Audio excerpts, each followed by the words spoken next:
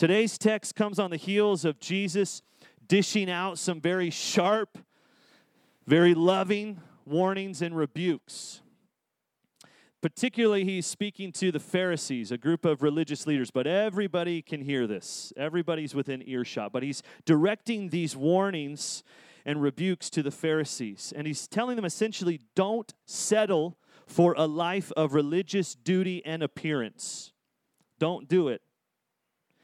He's saying, if you don't live a life that's full of my Spirit, it's full of me, then you will quickly be filled with a selfish, evil, or dead spirit. You are meant to be filled, and you'll either be filled by Jesus or filled by this world. That's it. This passage this morning that Blake read, it emphasizes this with like an exclamation point and a very personal way. Jesus has been trying to get us, get his followers, get everyone on planet Earth to hear this message. Jesus first. Jesus first. He is of first importance. He is the Alpha and Omega, like we were singing. He's the beginning, he's the end. He's the author and the perfecter. He's the way, he's the truth, he's the life, he's the King, he's the Son of God, he's the Word, he's the vine, he's the gate, he's the shepherd. Christ is everything. No one comes to the Father without him. No one gets to true life without him. We have two options. We are slaves to sin, or we are free in Christ. This is one of these ways you're going to walk the rest of your life. You will be a slave to sin, or you will be free in Christ. No one receives special treatment, and no one gets a pass. No matter how nice you are, no matter how many times you come to this place or other places like this, no one gets a bye. Not even Jesus' mama. This is what we see in the story this morning. No one is safe. This passage opens with Jesus' mother and his brothers coming to see Jesus, but they're standing outside.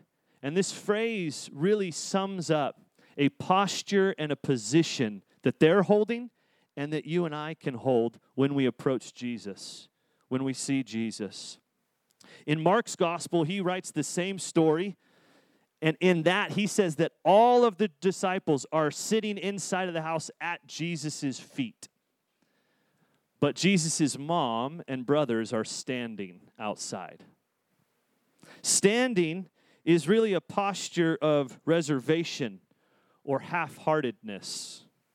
Standing is actually the posture that you have right before you walk away.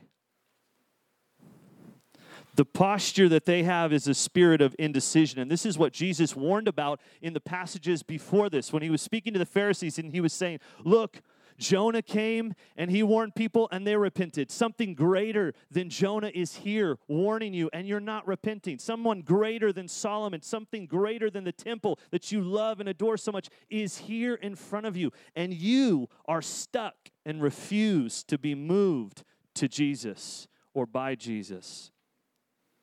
They were outside deliberately. This isn't like they couldn't get in. It's not like they showed up late and they couldn't find a seat.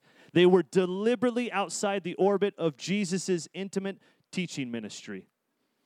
They were near, but they weren't totally within. And this is a position that speaks to spiritual emptiness. Again, this is what Jesus just warned the Pharisees about, having a nice, tidy home that's totally empty of intimacy and closeness with God. They're enjoying the benefits of having Jesus close. All the demons are gone. They can see now. They get extra bread and fish. It's awesome. There's all kinds of benefits when Jesus is here. There's all kinds of benefits when Jesus' people are around you. They're enjoying those benefits of Jesus being close, but without the total commitment of having him within.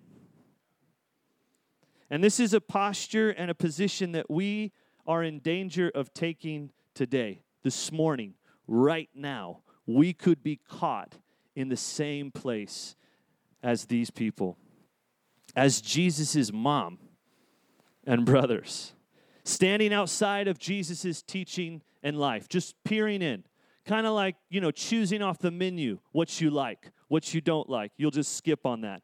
Not fully committed, not fully surrendered. You like him being around.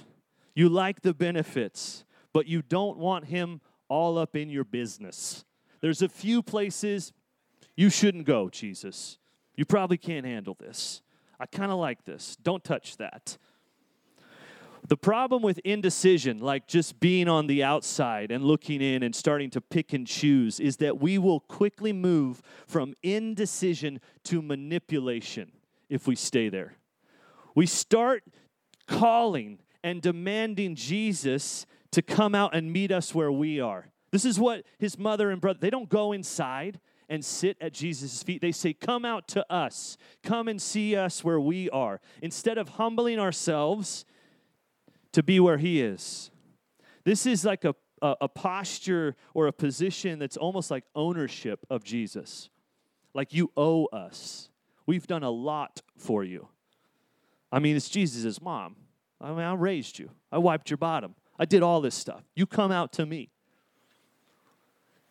We can totally approach him in this way. I've been in church my whole life. Do you know who my grandma is? She's so holy. She's holy enough for like 7 people. In Mark's gospel, when he writes about this account, he notes that Jesus' family come to bring him home with him because they think that he's lost his mind. He is going cuckoo. And so they show up and say, we're going to take you into safety. We're going to bring you into a better place, Jesus, because you are, if you haven't heard, there's this group called Pharisees, and they're trying to kill you. We want to protect you. We want to bring you into a safe place. And they have no idea what they're beckoning Jesus into. And we can begin to think that we're doing Jesus a favor by bringing him into our position, into our time, into our ways. Well, it's 2022, Jesus. You should probably be a little more affirming. There's this thing called the internet, Jesus. A lot of information on there that you didn't know about. Science is real all of a sudden. Well, you should really catch up on this. You're a little behind the times. You don't even have an Instagram account. You don't have any kind of social media. You're so far gone. Jesus, I don't know if so much like we have a sin nature. Like you keep saying this, we're either like with the devil or with you. I don't know if it's like that. I think it might be more like I have unresolved childhood trauma.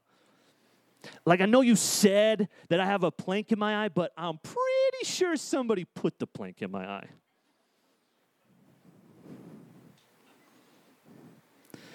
Our testimony as Christ followers is not that we were halfway decent people, and then we went and got some Jesus in our life, and now we're better people. We don't cuss as much. We don't gossip as much. We don't yell as quickly as we once did. Our testimony, everyone who is found in Christ Jesus this morning, is this. We were dead and we were slaves to sin until Jesus broke through the door and rescued us and brought us to life for the first time in this life. That is everyone's story. And the longer that we stand outside, the more we will try to manipulate and bring Jesus into our will and into our preferences and into our timeline and into our way. And Jesus bends for no one except the Father.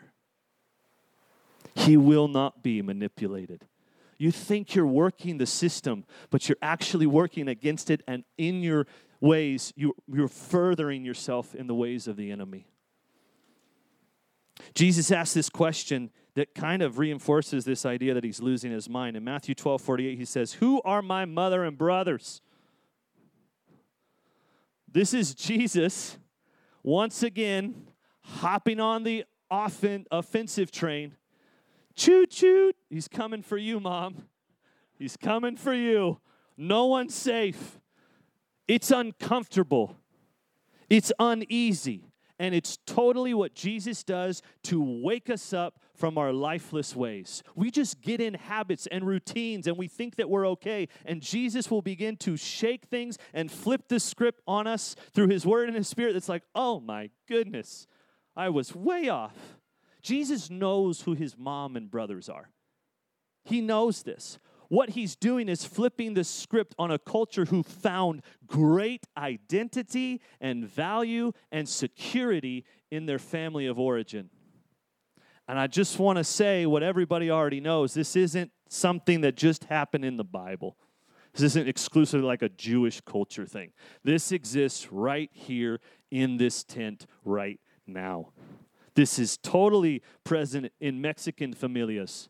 I mean, it's crazy. The loyalty and pride that you have to family. It's like old English tattoo on your belly, like family first pride. That's a different level. You miss a birthday party, you're dead. You're dead to us. There's 14 in 1 month. You're dead to us.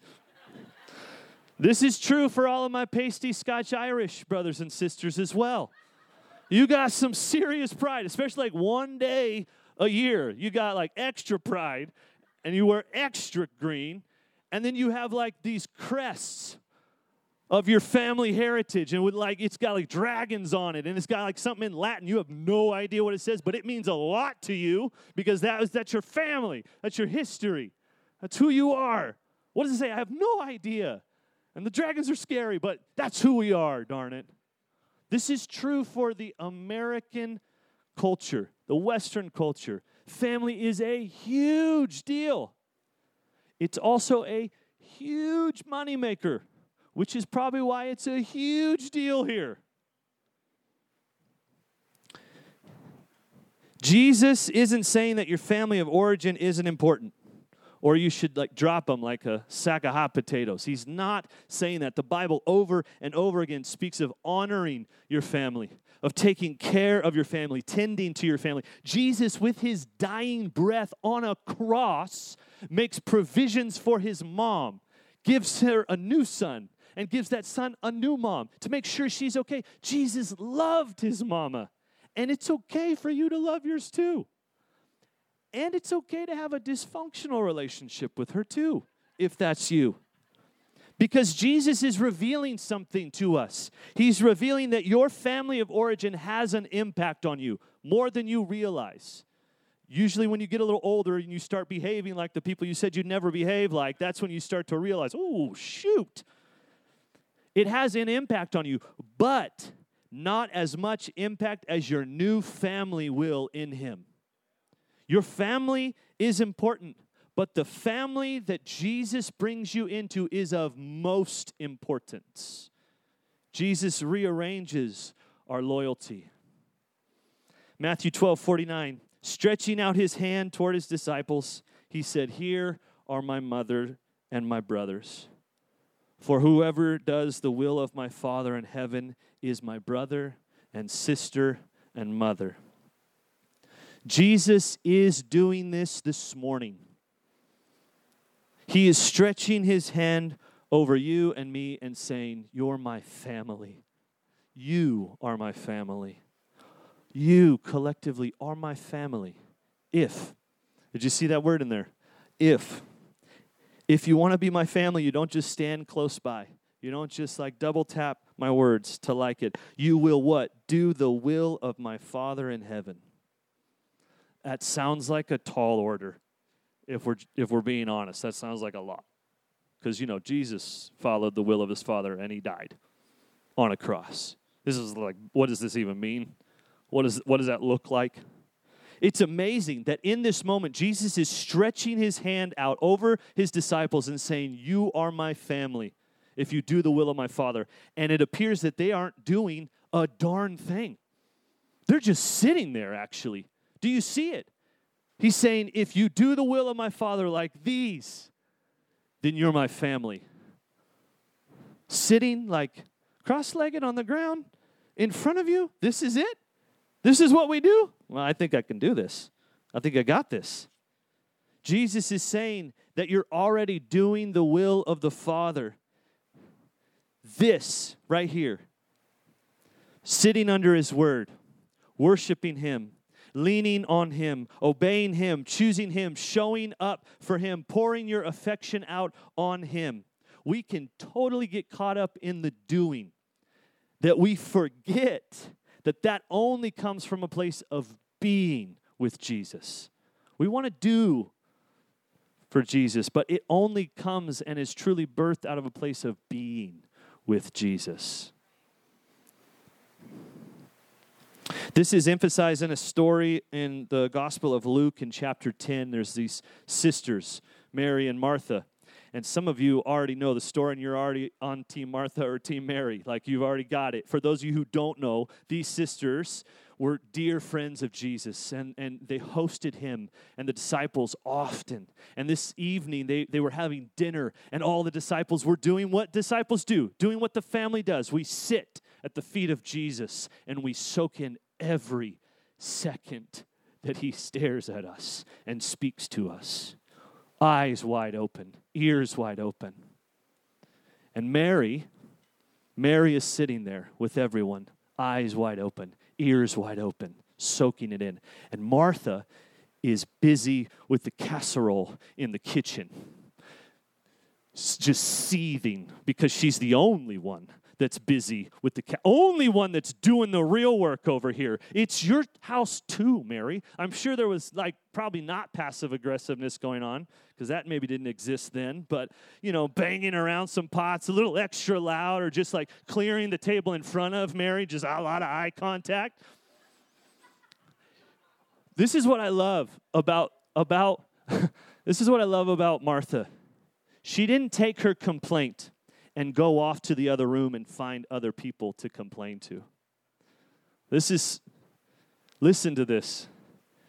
She didn't verbally process or vomit on somebody else. What does she do? She goes to Jesus. She takes her complaint, her grumble, and she throws it on Jesus. Aren't you going to tell my sister to get her lazy butt up and do something with me? This is what she says to Jesus. Aren't you going to, do you see what's happening here? Lazy bones over here. And this is what Jesus says to her. Luke 10, 41 to 42. Martha, Martha. So much affection coming for this woman from Jesus. The Lord answered, you are worried and upset about many things. How many of you know this is true? She came with one complaint, but there are many things that she's upset about. There's a whole iceberg underneath there. And if you get to Jesus, He will start to unravel all of it for you. You're upset about many things, but few things are needed. Indeed, only one. And Mary has chosen what is better, and it will not be taken away from her.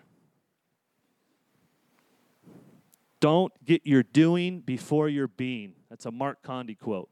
Don't get your doing before your being. First things first. Jesus first. Dishes second. Jesus first. Going to church second. Jesus first. Saying all the right things and having all the right answers second. Jesus first. Sitting with Jesus will always lead to doing with Jesus. For those of you who are super nervous about just sitting, it will always lead to doing. Jesus is an equal opportunity offender. I love this about Him, because He's going to offend the doers, and He's also going to offend the sitters. How many of you are doers in here? You want to cop to it? Yeah, come on now. You're my people. You love it.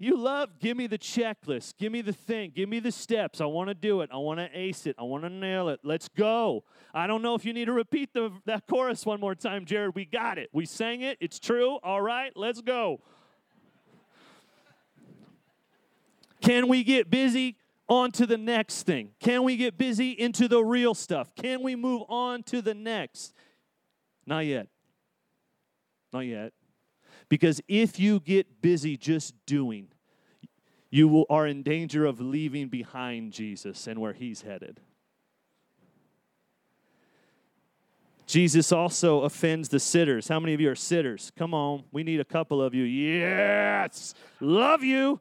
Love the sitters. just soaking in the presence for hours, just anxiousness and everybody else. You love it, and I love it. We need you. You are also about to get offended by Jesus because he doesn't operate on your timetable. He doesn't operate on your schedule. Because as you're sitting there, Jesus has some stories to tell you. In fact, there's a couple parables we're going to get to, and he has some very strong words for those who have been given much in his presence while sitting and then do nothing with it. It does not go well for you. It does not end good.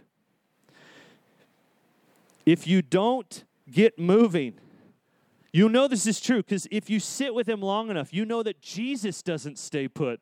Jesus is on the go constantly, but he goes where he wills and how he wills and with who he wills. We're on his timetable.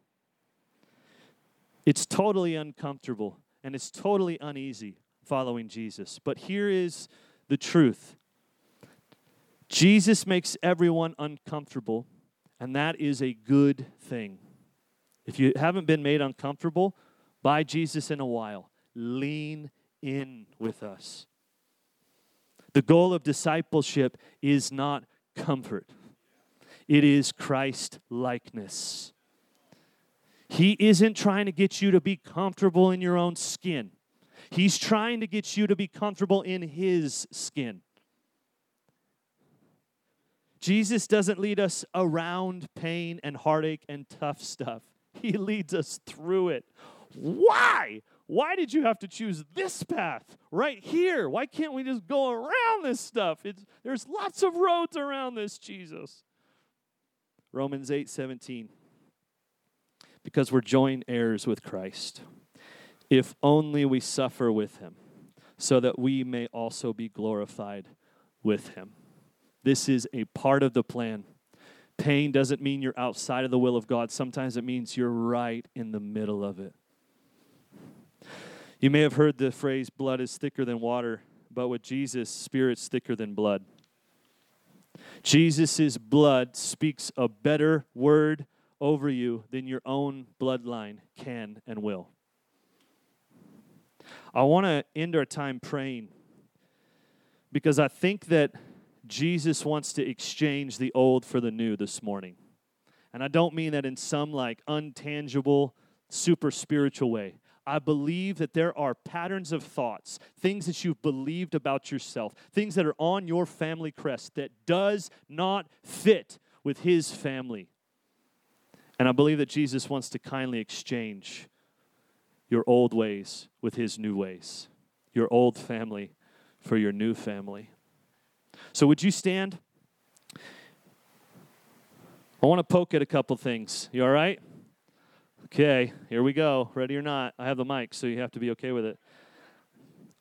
Some of you, you've been marked with disappointment and pain and heartache and embarrassment because of your family.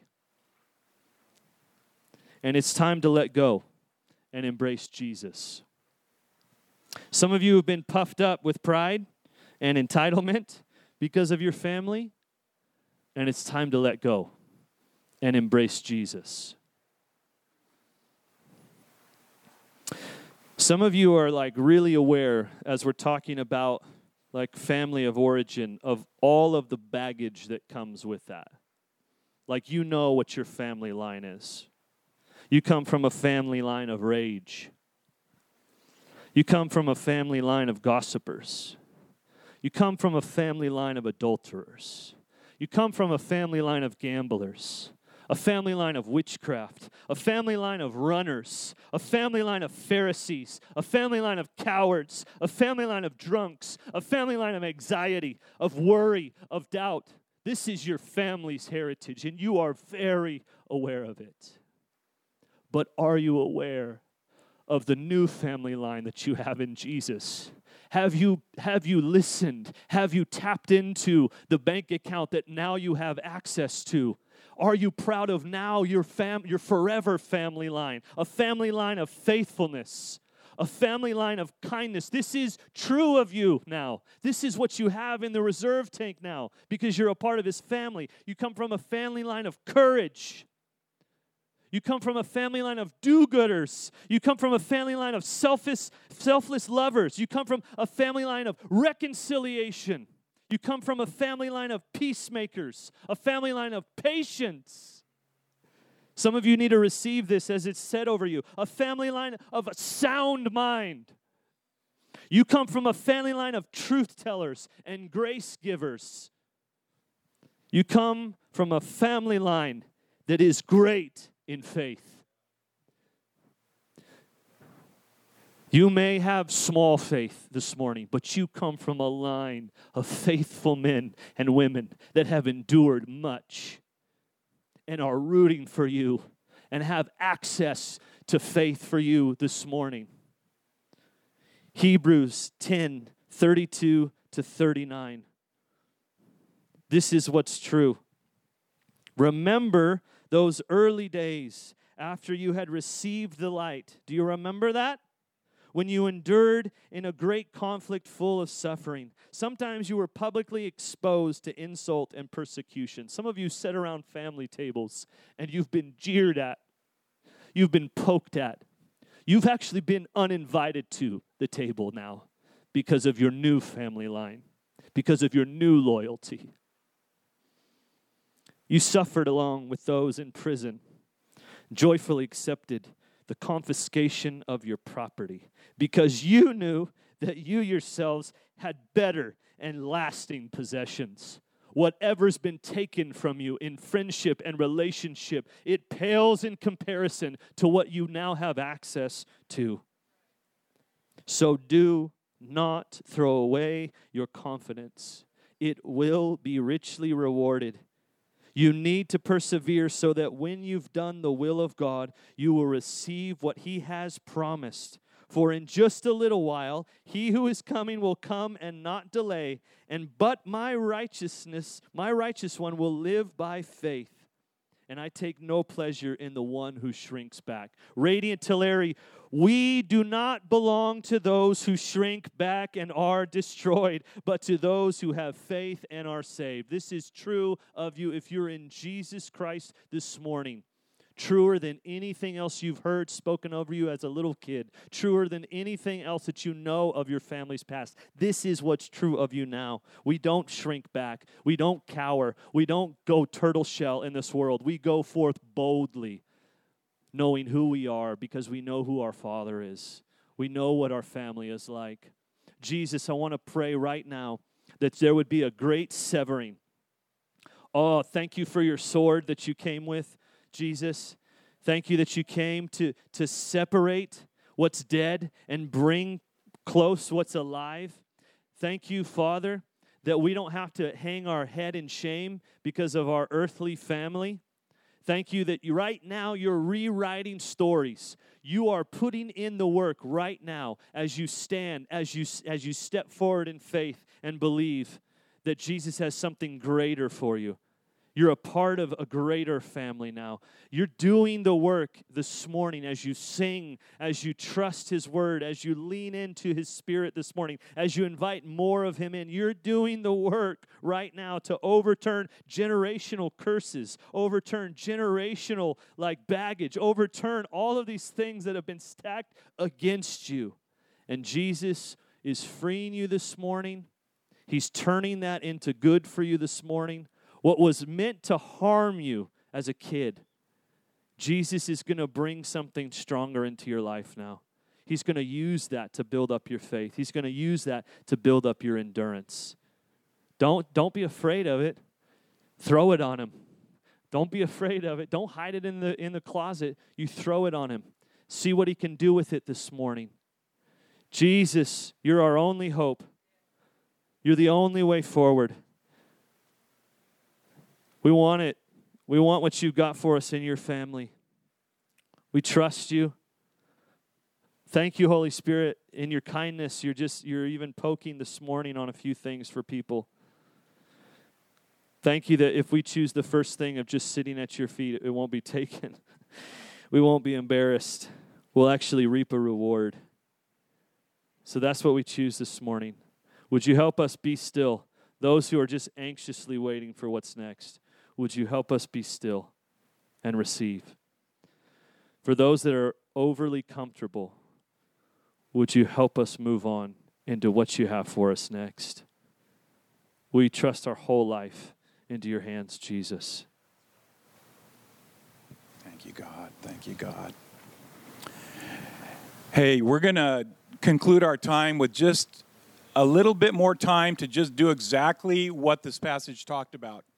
This passage really is a bold invitation to come and be family with Jesus, to sit under his leadership in our lives, to sit under his lordship in our lives. And for the disciples, it was real easy for them. You know, they'd come into a room, sit, and listen to him teach, sing with him when he would lead in singing. For us, it's not so clear with the physical posture. We're all standing right now. So like in this passage, the ones that were standing were kind of on the outside. But remember, as Jared was sharing that, it's a posture of heart that counts. So we're gonna end this time by not saying, let's just break and leave this place. We're going to end this time to say, let's sit under Jesus' lordship and leadership in our lives for a bit. And let's give ourselves, what's the posture and attitude of heart, the position we want to take? And I just want to say, give yourself as a child, as a daughter, a son of God. Give yourself fully to worshiping him. Because that is how we come and sit under his leadership in our lives. We worship. We obey. We follow after him. So I want to invite you, if you don't know the words, it's really not even about the words. We're not asking you to get on a mic and sing. I want to invite you to have a posture in your heart of saying, Lord, I come. I want to be aligned with you first. Jesus first. I understand that's what it's like being in your family, God. So I want to align with that. So I'm going to do that as we sing. You may have a voice that you feel like I don't want to let anybody hear me, so you don't have to sing loud so anybody else can hear you. But as you align to say, Jesus, you're first in my life, let your eyes be lifted, let your heart be committed toward him, let your mouth be open. Let's worship for a bit together, and then we'll come to the table of the Lord.